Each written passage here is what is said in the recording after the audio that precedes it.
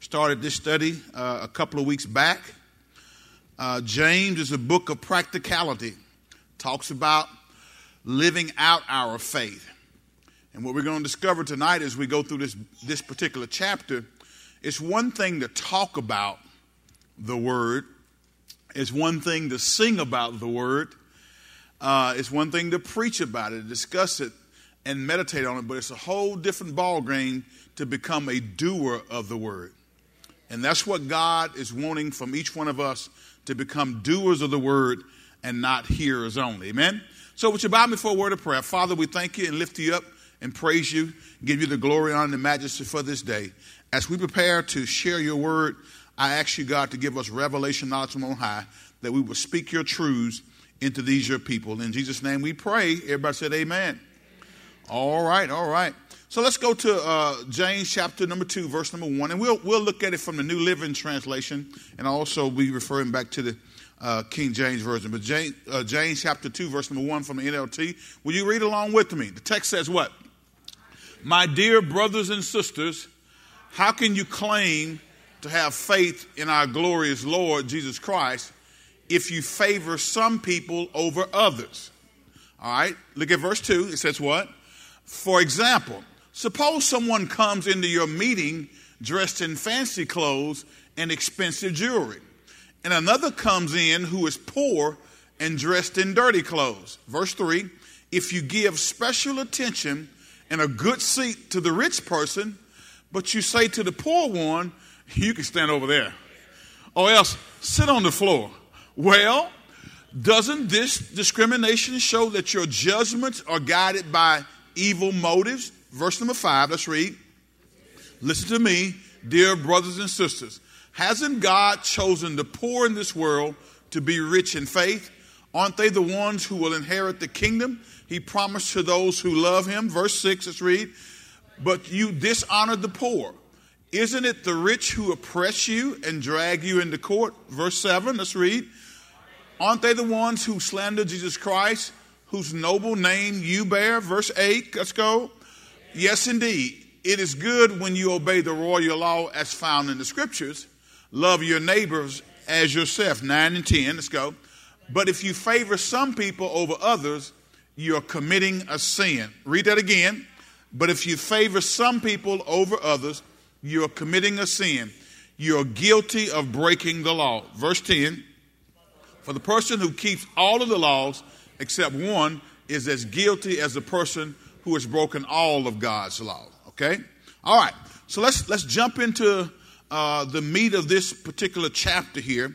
And you should have an outline before you. If not, raise your hand and I think one of the ushers will get one to you.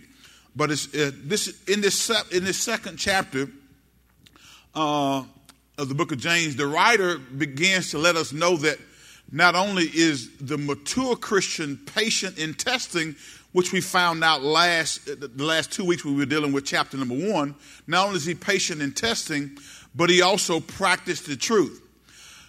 I submit to you that I believe one of the problems that the church has today, and I believe one of the reasons why many churches are ineffective in advancing kingdom principle, is because we have too many immature believers in the church. I'm not saying that people aren't born again, but you could have had a born again experience, but have not matured in your faith. And your effectiveness as a believer will be stunted because of your immaturity in Christ, because of the baby state that many Christians find themselves in. Do you recall when we did the study on the book of 1 Corinthians, the Scandalous series, we walked down through that book, and what we understood in studying Corinthians is that Paul said, you guys are spiritual babies. He says, you guys are acting like babies. There's discord, there's fussing, there's fighting, there's getting upset over trivial things. And as a result, Paul says, I can't talk to you about some a little bit more heavier doctrinal stuff that I want to talk to you about, because you cannot bear it, because you're still spiritual babies. All right? So anytime you have a church full of babies, you're going to have a church full of mess. And you're going to have a church that's not effective in advancing the kingdom principles. One of the things that we talked about, and we always quote Dr. Tony Evans' definition of the kingdom agenda. The kingdom agenda is the visible demonstration of the comprehensive rule of God in every area of your life. A visible demonstration of the comprehensive rule of God in every area of life. That means a mature Christian allows the word of God to touch every area of his life. A mature Christian allows the word of God to touch his sex life or her sex life. A mature believer allows the word of God to govern how you handle your finances. A mature believer allows the word of God to govern how you do marriage. A mature believer allows the word of God, amen, to govern how you react and respond to people who maybe don't treat you the way you feel like you need to be treated. Or maybe you're in a relationship or you're married and your husband or your wife is not treating you with the respect and the honor that you deserve as their spouse. So how you respond to that, amen, will determine whether or not you are walking in kingdom principles or not. But a mature believer will know how to do that, and he allows the word of God to judge him and to guide him in that process, okay? Immature people talk about their beliefs, but the mature person lives his faith. Everybody say, live in faith. Now, guys, listen to me. Hearing God's word and talking about God's word can never substitute for doing God's word. And that's what James gets to the heart of right here as we study this book. And when you look at what he says, so let's jump back to verse number 1, and we'll move down here, okay? Because one of the things we're going to see is the way we behave toward people indicates what we really believe about God. How many of y'all have ever said this before, heard people say this, well, you know, I like going to church, but, you know, I don't like fooling with church people. Anybody ever been there before? Well, you know, I'm going to go to church, pastor, and I'll be there. I'll get my tithes and my offering. But you know, when it's time to go, and I don't want to fool with anybody in the church. Well, there's something wrong with that mindset, because here's what I would tell you. If God is into people and you are into God, then you're going to be into what God is into. In other words, God loves us. He loved us so much, according to John 3:16, that he did what? Gave his only begotten son, that whosoever would believe in him would not what? But have what? So God loved us so much, he loved mankind so much, that he sacrificed his only begotten son so that we can have the privilege and the honor to be able to interface with him on a personal level. Correct? So if God loved mankind so much that he gave his very best, what makes you think that we can be in God and then don't fool with people? You cannot do it, amen. You cannot please God, and you will not be walking, amen, at your highest level of Christian maturity if you withdraw from people. And there are many times people who've been hurt will withdraw and not want to deal with people, particularly in the church. But I got news for you. You know, when we look at James here, we're going to see that it's critically important that we understand that people are a part of our destiny and they're a part of our journey. And the way we behave toward people indicates what we really believe about God. Verse 1 again, my dear brothers and sisters, how can you claim to have faith in our glorious Lord Jesus if you favor some people over others? Look at verse number 2 again. It says what? For example, suppose someone comes in your meeting dressed in fancy clothes and expensive jewelry. Another comes in who is poor and dressed in dirty clothes. Now, guys, watch this now. I want you to hear me carefully. If we're not careful, we will treat people differently based on the outward appearance. Okay? Now, when I say treat people different, in other words, if someone comes dressed a certain way, if someone has a certain occupation, all right, do you talk to the doctor the same way you talk to the custodian? Both of them need Jesus. Amen. See, the doctor can operate on somebody and die and go to hell. And the custodian can clean the floor till you can see your face shining in it and love Jesus and go to heaven. But both of them need Jesus. So we have to get out of this mindset about looking at people based on what they do, where they live, what they drive, what their occupation is, where they're from.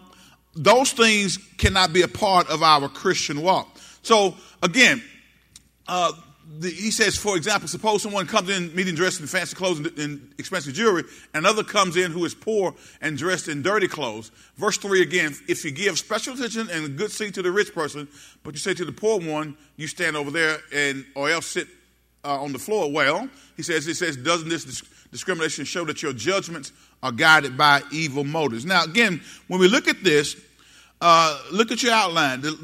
We say the way we behave toward people indicates what we really believe about God. We cannot separate human relationships from divine fellowship. Can we read that out loud and on purpose? Come on, let's go. It says what? We cannot separate human relationships from divine fellowship. We cannot say that we're in fellowship with God and that we're all right with God when we are not all right with people. Okay? Hear me carefully.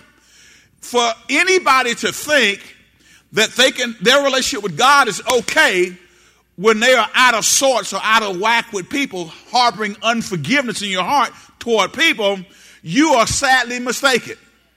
Jesus even said that your prayer life will be hindered because you haven't forgiven somebody who maybe did you wrong. So our relationship with God is closely tied and connected to how we interface and deal with people. So whether you like it or not, you have to learn how to deal with people the right way if you're going to have true divine fellowship with God. Y'all with me? So if I were to poll the audience right now, I could probably get some of y'all to tell me the name of one person who you probably, when you see them coming, you don't really want to see them coming. There's somebody who you maybe have dealt with who may have hurt you deeply that you haven't found in your heart to be able to get okay with them. And what I'm telling you is that those kind of relationships need to be dealt with, because what they can do is, if you don't deal with it the right way, it can cause a block between you and God. All right? Let's read it one more time. It says, we cannot separate human relationships from divine fellowship. You cannot be all right with God and not all right with people.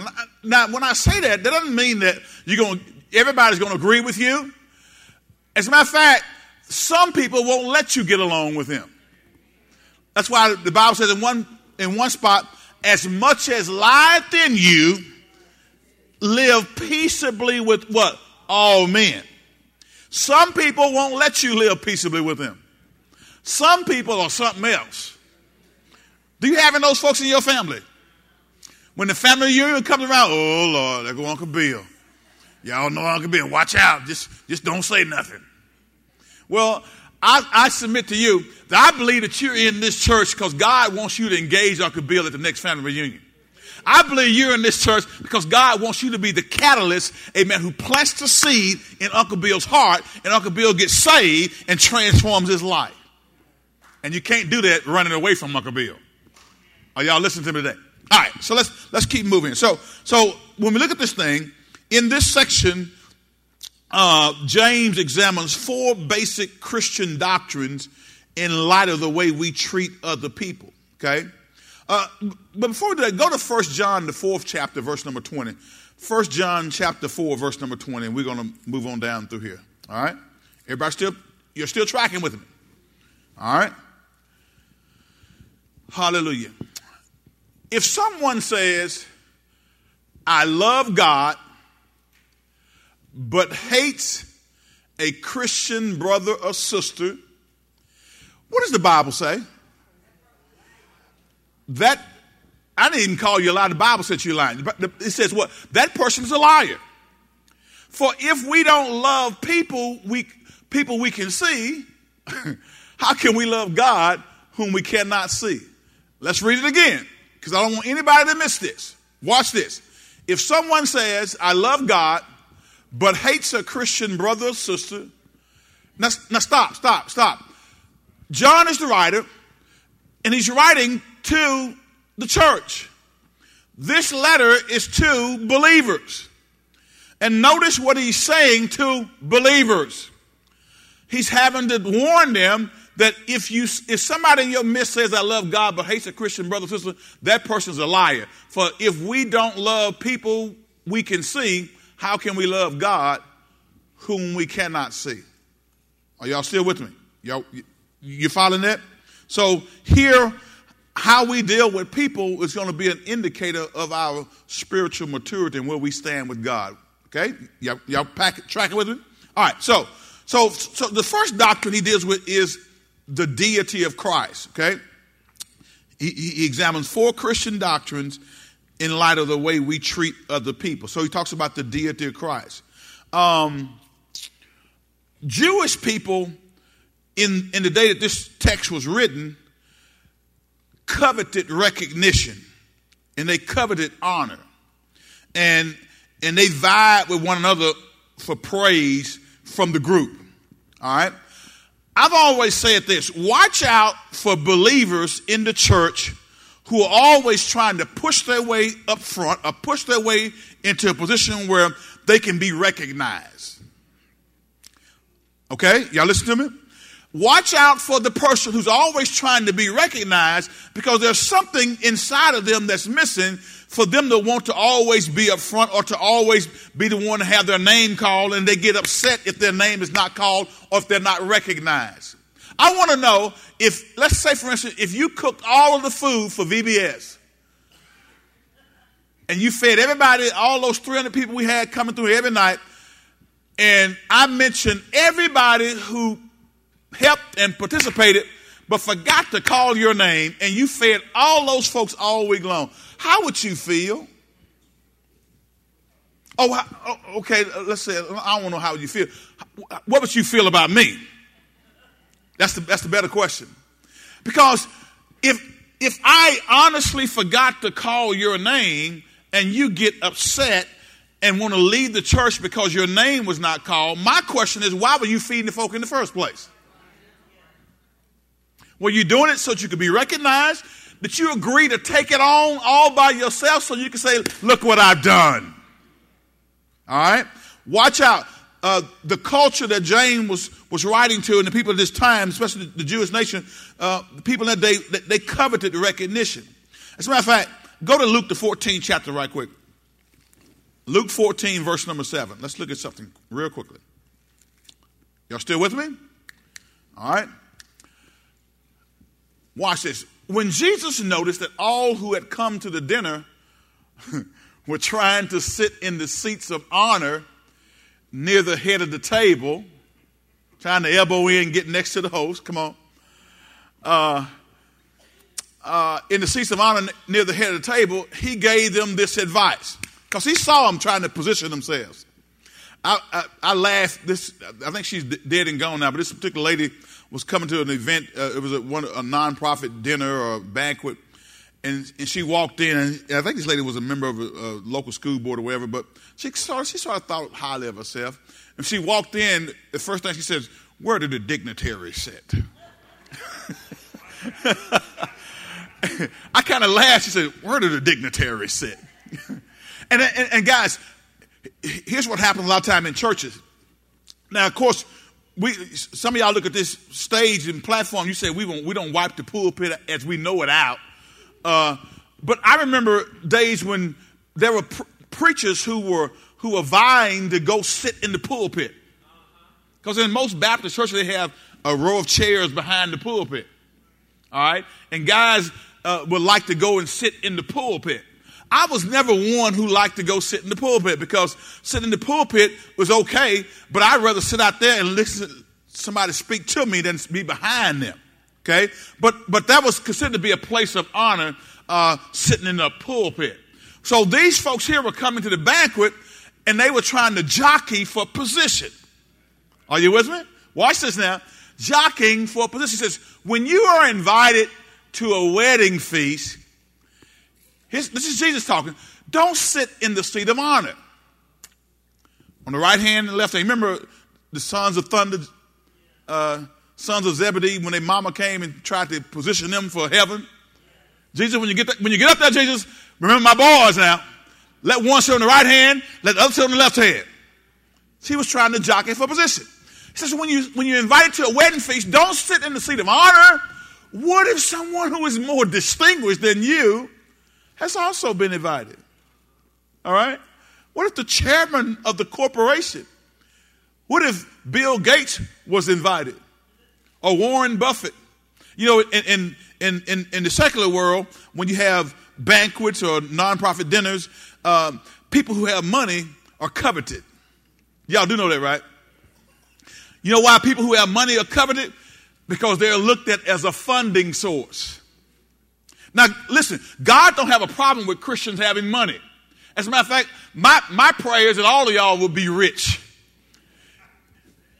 in faith and in monetary possessions. Can I get a witness? So God don't have a problem with you having money. If he did have a problem with you having money, then what are we going to say about Job? Huh? Who was the richest man in the East?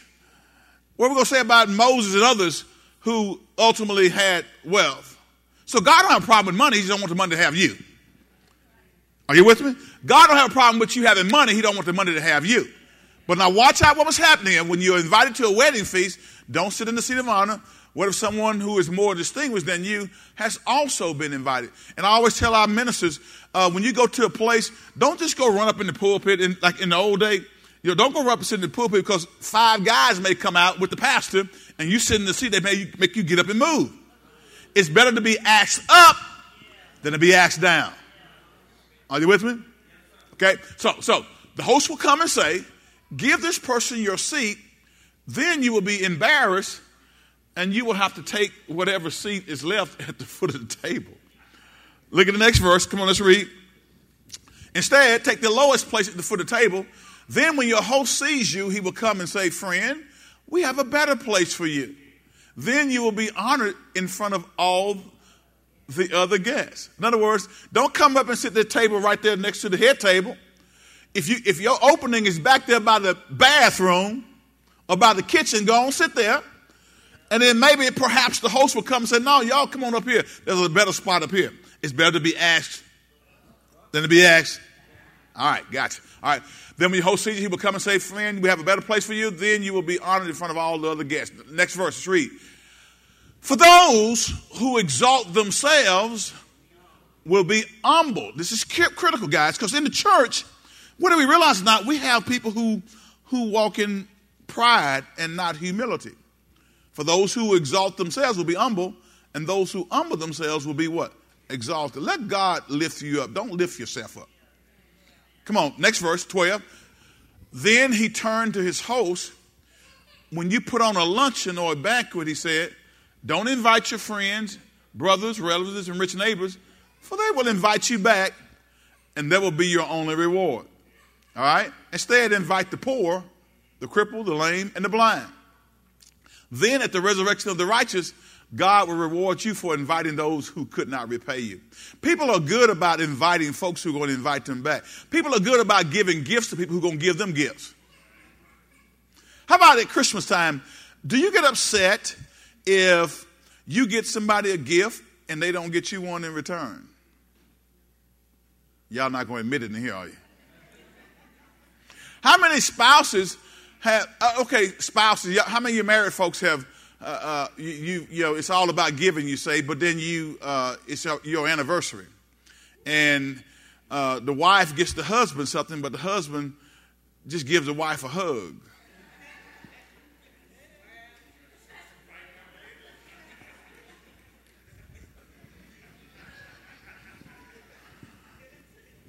Everybody say it wouldn't be nice, would it?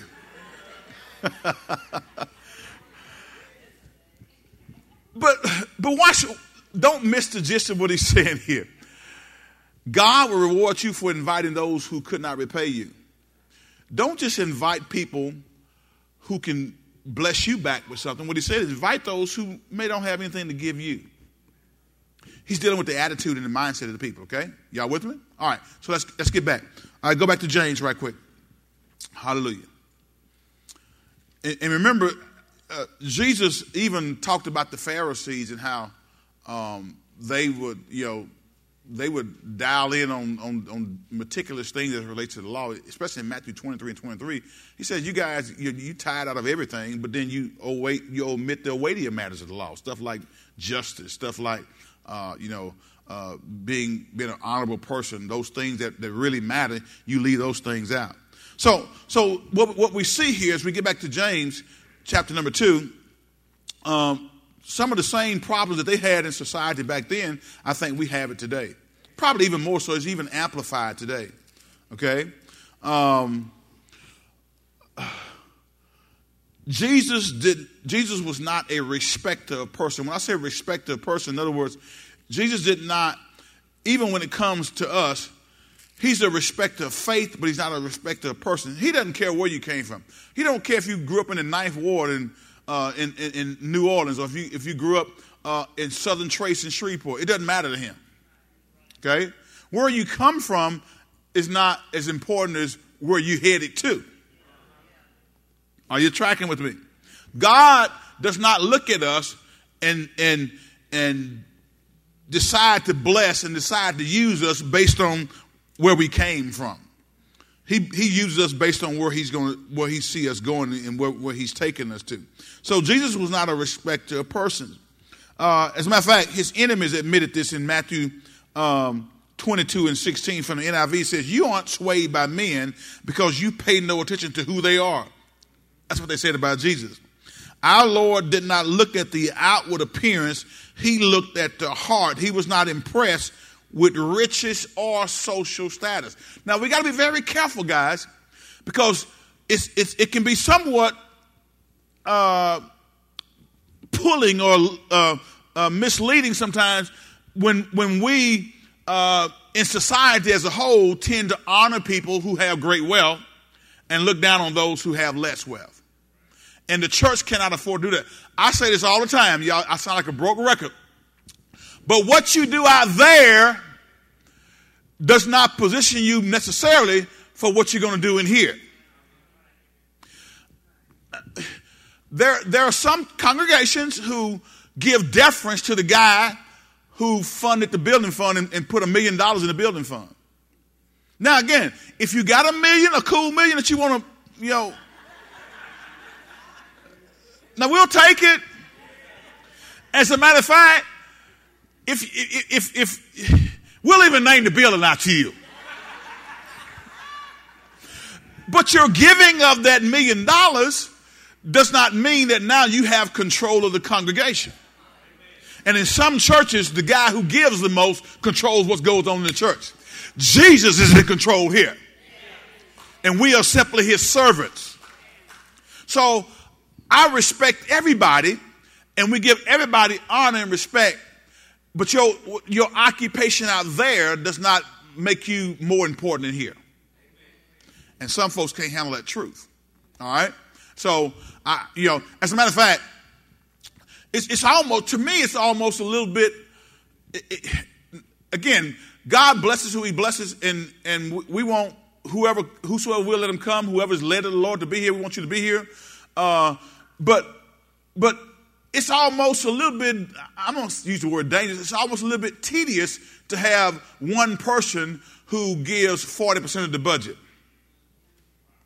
Because what happens if that one person who gives 40% of the budget decides he's going to just stop giving to the budget, or gets mad and leave, or dies? Okay? It'd be better and I'm a numbers guy because I spent 17 years in banking, and one of the things that we would always do when we evaluate churches was we look for a concentration of givers. Does 45% of the budget come from one family? That's not good. As an underwriter of church loans, I didn't like to see when one giver gave that much money. I mean, proportionate to what everybody else gave. Because if something happened to that one giver, then my repayment source would be compromised. Are you following me? So in evaluating churches, we like to see everybody giving something. If the banker, that's the banker. As the pastor, I want to see everybody giving something. Are you with me? Because, as a matter of fact, that's our responsibility. I want to see everybody giving tithes and offerings. Because I know it works. I know God, amen, will supply all of my needs according to his riches and glory by Christ Jesus. And so if you hadn't learned that, if you're still sweating over finances, if you're still worried about money because you can't find it in your heart to trust God based on what his word says, I want to encourage you. It's great to be in a position where you know God's got your back because you've trusted him and you've taken him at his word. All right? All right. Can we keep moving? All right. So the deity of Christ.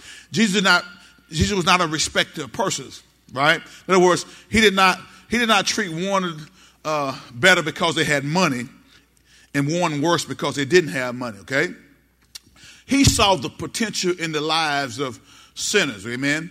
He saw potential in the lives of those who maybe others would have overlooked. The poor widow who gave her one mite was greater in his eyes than the rich Pharisees who boastfully gave a large contribution. Remember the story when the text says he sat over against the treasury and he observed how they put money in the treasury? Jesus sat over and watched the folks giving. Here comes some big dollar folks. I'm going to give this contribution in the name of my great-great-grandfather. It's going to be a $300 contribution. And when I give it, I want y'all to clap real loud because I want my name to be recognized.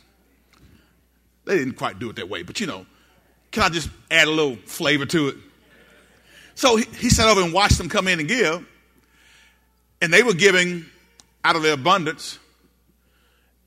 And what they gave, they probably could have gave more. Huh?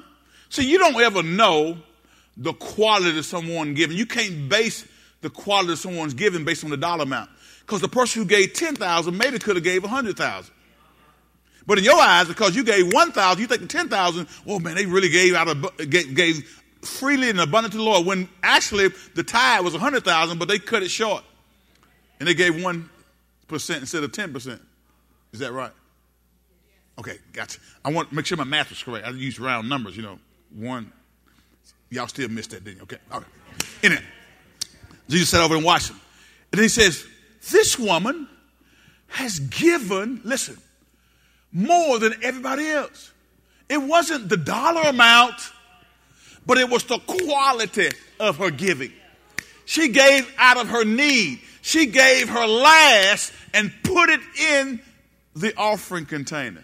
And in the eyes of my master, who's the one who gives back to us, he says she's giving more than everybody else. Okay? So he was not looking at her monetary stature as economically as it relates to how much money she had on her, how much money she made. He said this woman's giving more than all the rest of them. Her heart was in the right place. Okay? In Simon Peter, he saw a rock. He says, upon this rock I'll build my church. Now, Simon Peter was kind of rough and gruff, old fisherman, hard-nosed dude. But God saw something in him. Amen? In Matthew, the publican, the tax collectors were despised by their Jewish countrymen. But in Matthew, the tax collector, he saw a faithful disciple who would one day write one of the four Gospels. The disciples were amazed to see Jesus talking to the woman at the well, the sinful woman at the well, the Syrophoenician woman, I think it was, who had about how many husbands? 5, and the one she was with wasn't hers, right? She was shacking. Here he is. He sees something in this woman, and so much so that he made such an impression on her that she went and told her fellow people in her town, come see a man who's told me everything about myself. He didn't look at that woman and look down on her because she'd been married 5 times and she was shacking with a man. He saw the potential in her. All of us, if we're honest about it, have been saved from something.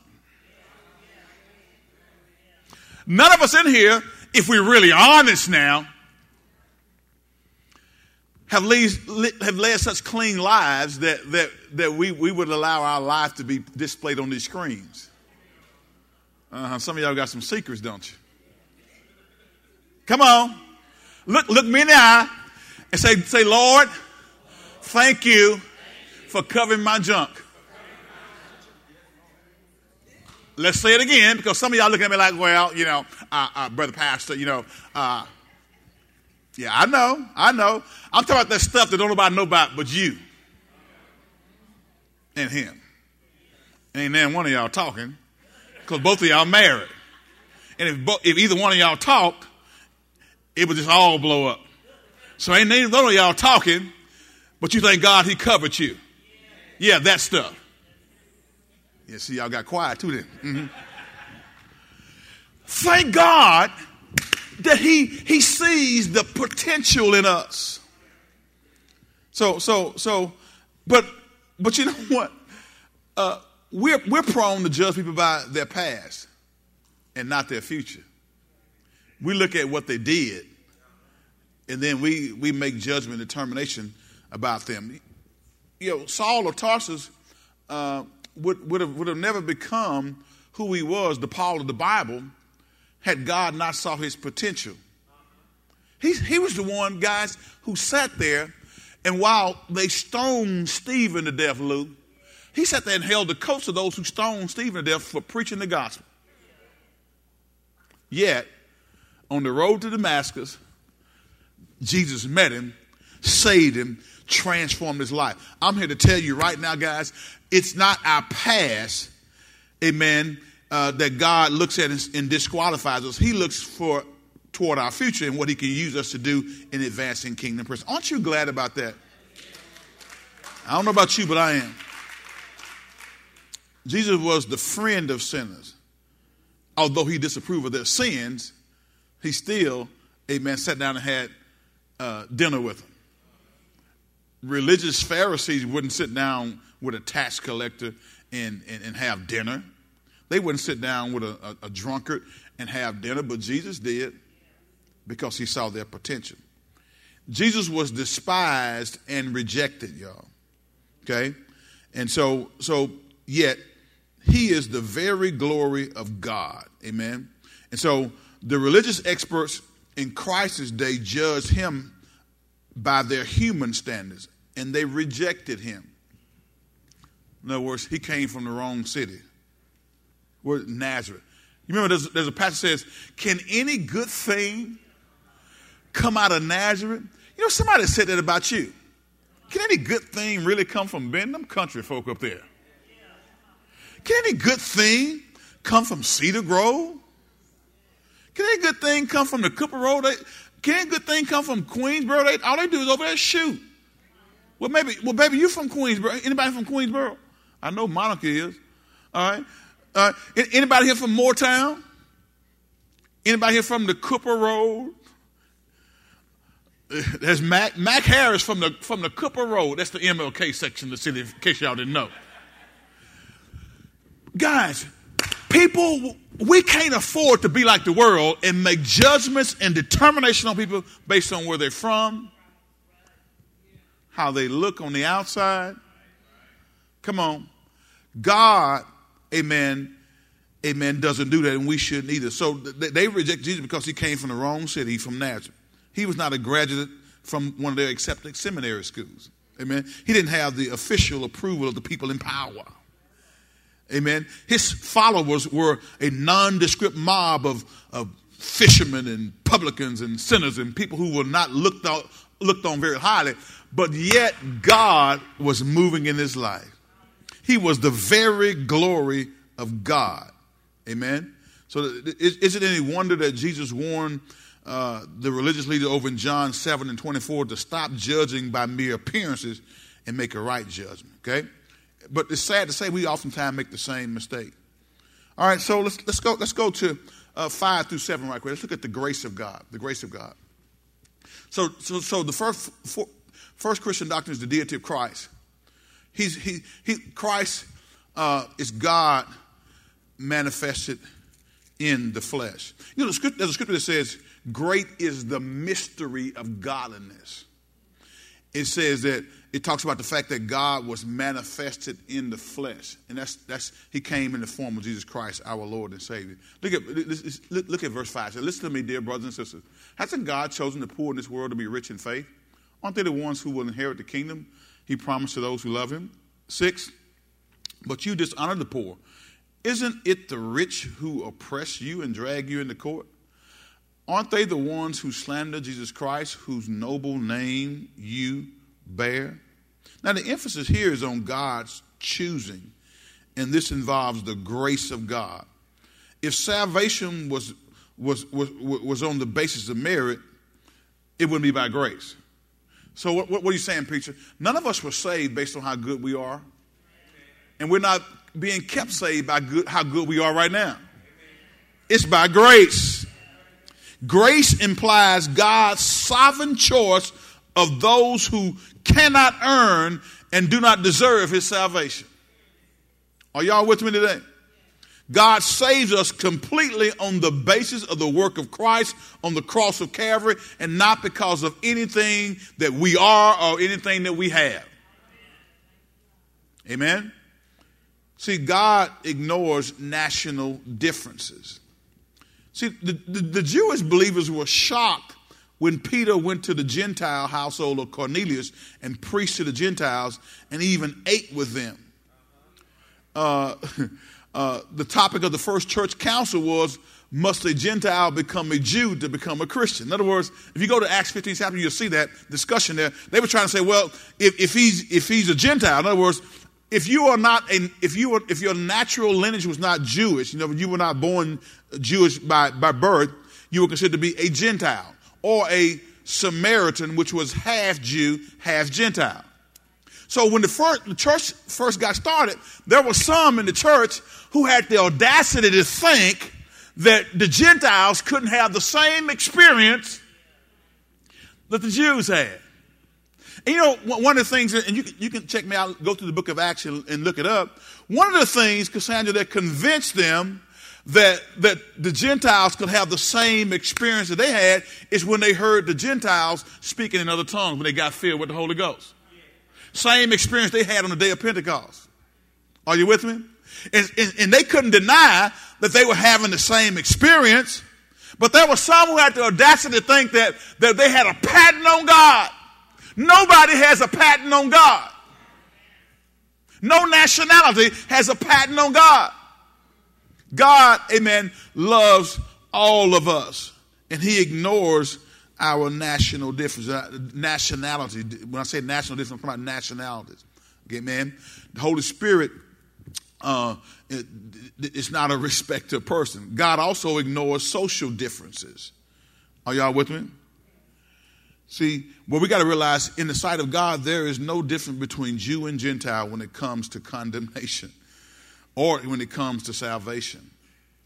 You remember Romans, the 10th chapter, and we used to read it at revival time all the time. It says, brother, my heart's desire and prayer to God for Israel is that they might be saved. He says, for I bear them record, they have a zeal of God, but not according to knowledge. For they being ignorant of God's righteousness, which was wrapped up in Jesus Christ, died on the cross of Calvary for our sin, being buried and resurrected the third day morning with all power in heaven and earth in his hand. And if we believe that, then now that puts us in right standing with God. They were ignorant of that, and they went about establishing their own righteousness, their own way of trying to be right before God, keeping certain holy days, dressing certain ways, not eating certain meats, and thinking that made them right before God. They were ignorant of God's righteousness, went about trying to establish their own righteousness, and did not submit themselves unto the righteousness of God, which was Jesus Christ died on the cross for their sins, buried and resurrected the third day morning. Okay, you follow me? They were ignorant of God's righteousness. So when we look at this, we got to realize that God, amen, it saves us by grace. Amen. From the human point of view, when you look at it from a human point of view, it seems like God chooses the poor instead of the rich. But that's not necessarily the case. But what God will do is this. God will take that thing which seems to be weak and use it so that no flesh can get glory in his presence. As a matter of fact, I love this passage. Go to 1 Corinthians 1, 26 through 27 right quick. Hurry. And I think I'm about to stop on this one. And we'll pick up on 3 and 4 next week. Okay? All right, y'all with me? Look at this. Watch this.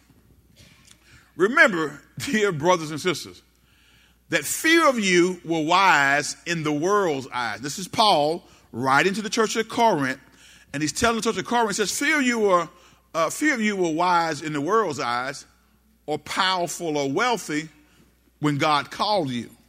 How many of y'all can say, yeah, I'm in that category, Pastor. I wasn't considered to be wise according to the world. I wasn't considered to be wealthy according to the world standard. I may have a little of something. I got a little savings account, but I'm not wealthy by any means. Go back up. Watch it. Remember, dear brothers and sisters, that few of you were wise in the world's eyes, or powerful, or wealthy when God called you. I want to see the hands of everybody here who you would consider to be powerful and wealthy according to the world. You were considered to be smarter than Einstein when God called you. I wasn't. I was just a little old boy from Benton, Louisiana, who got a finance degree from Louisiana Tech in Russell, Louisiana, was working in banking when God called me. I wasn't considered to be powerful, and sure enough, I wasn't wealthy. I'm Paul and Moselle Adams' son. He was a mechanic and she was a factory worker. Amen? So I wasn't considered to be wealthy. But guess what? Here's what God will do. God will take that person who, Eleanor, seems to be insignificant, take that person and, man, put his Holy Spirit on the inside of them, begin to use them in powerful ways to just discombobulate those folks in the world who think they're wise. And they'll begin to see this person make significant impact in the world and wonder how in the world could that person from that place with that lack of skill sets do what they're doing. Everybody say, but God. Watch this. Verse 27. I got to stop on this one. Watch this. It says, instead, watch this. God chose things the world considers foolish. Why did he do it? In order to shame those who think they all smart. That's my interpretation. Who think they're so smart? Who think that they get all this book knowledge? They're a doctor in this and that. But he chose the foolish things in order to shame those who think they're wise. And he chose things that are powerless to shame those who are what? Look at the next verse. Watch this. God chose things despised by the world. Everybody say that was me. Things counted as nothing at all. Say that was me. And used them to bring to nothing what the world considers to be important. Now, why did he do it? Why did he do that? I want to know why he did it. Next verse, tell me. As a result, no one can ever boast in the presence of God. The KJV says, so that no flesh can glory in his presence. He takes stuff that's insignificant, powerless. He takes the few. All throughout Scripture, he used a remnant. Told Gideon, get rid of all those men. So some of them scared, send them home. They scared, send them home. And he got down to how many? Was it 300?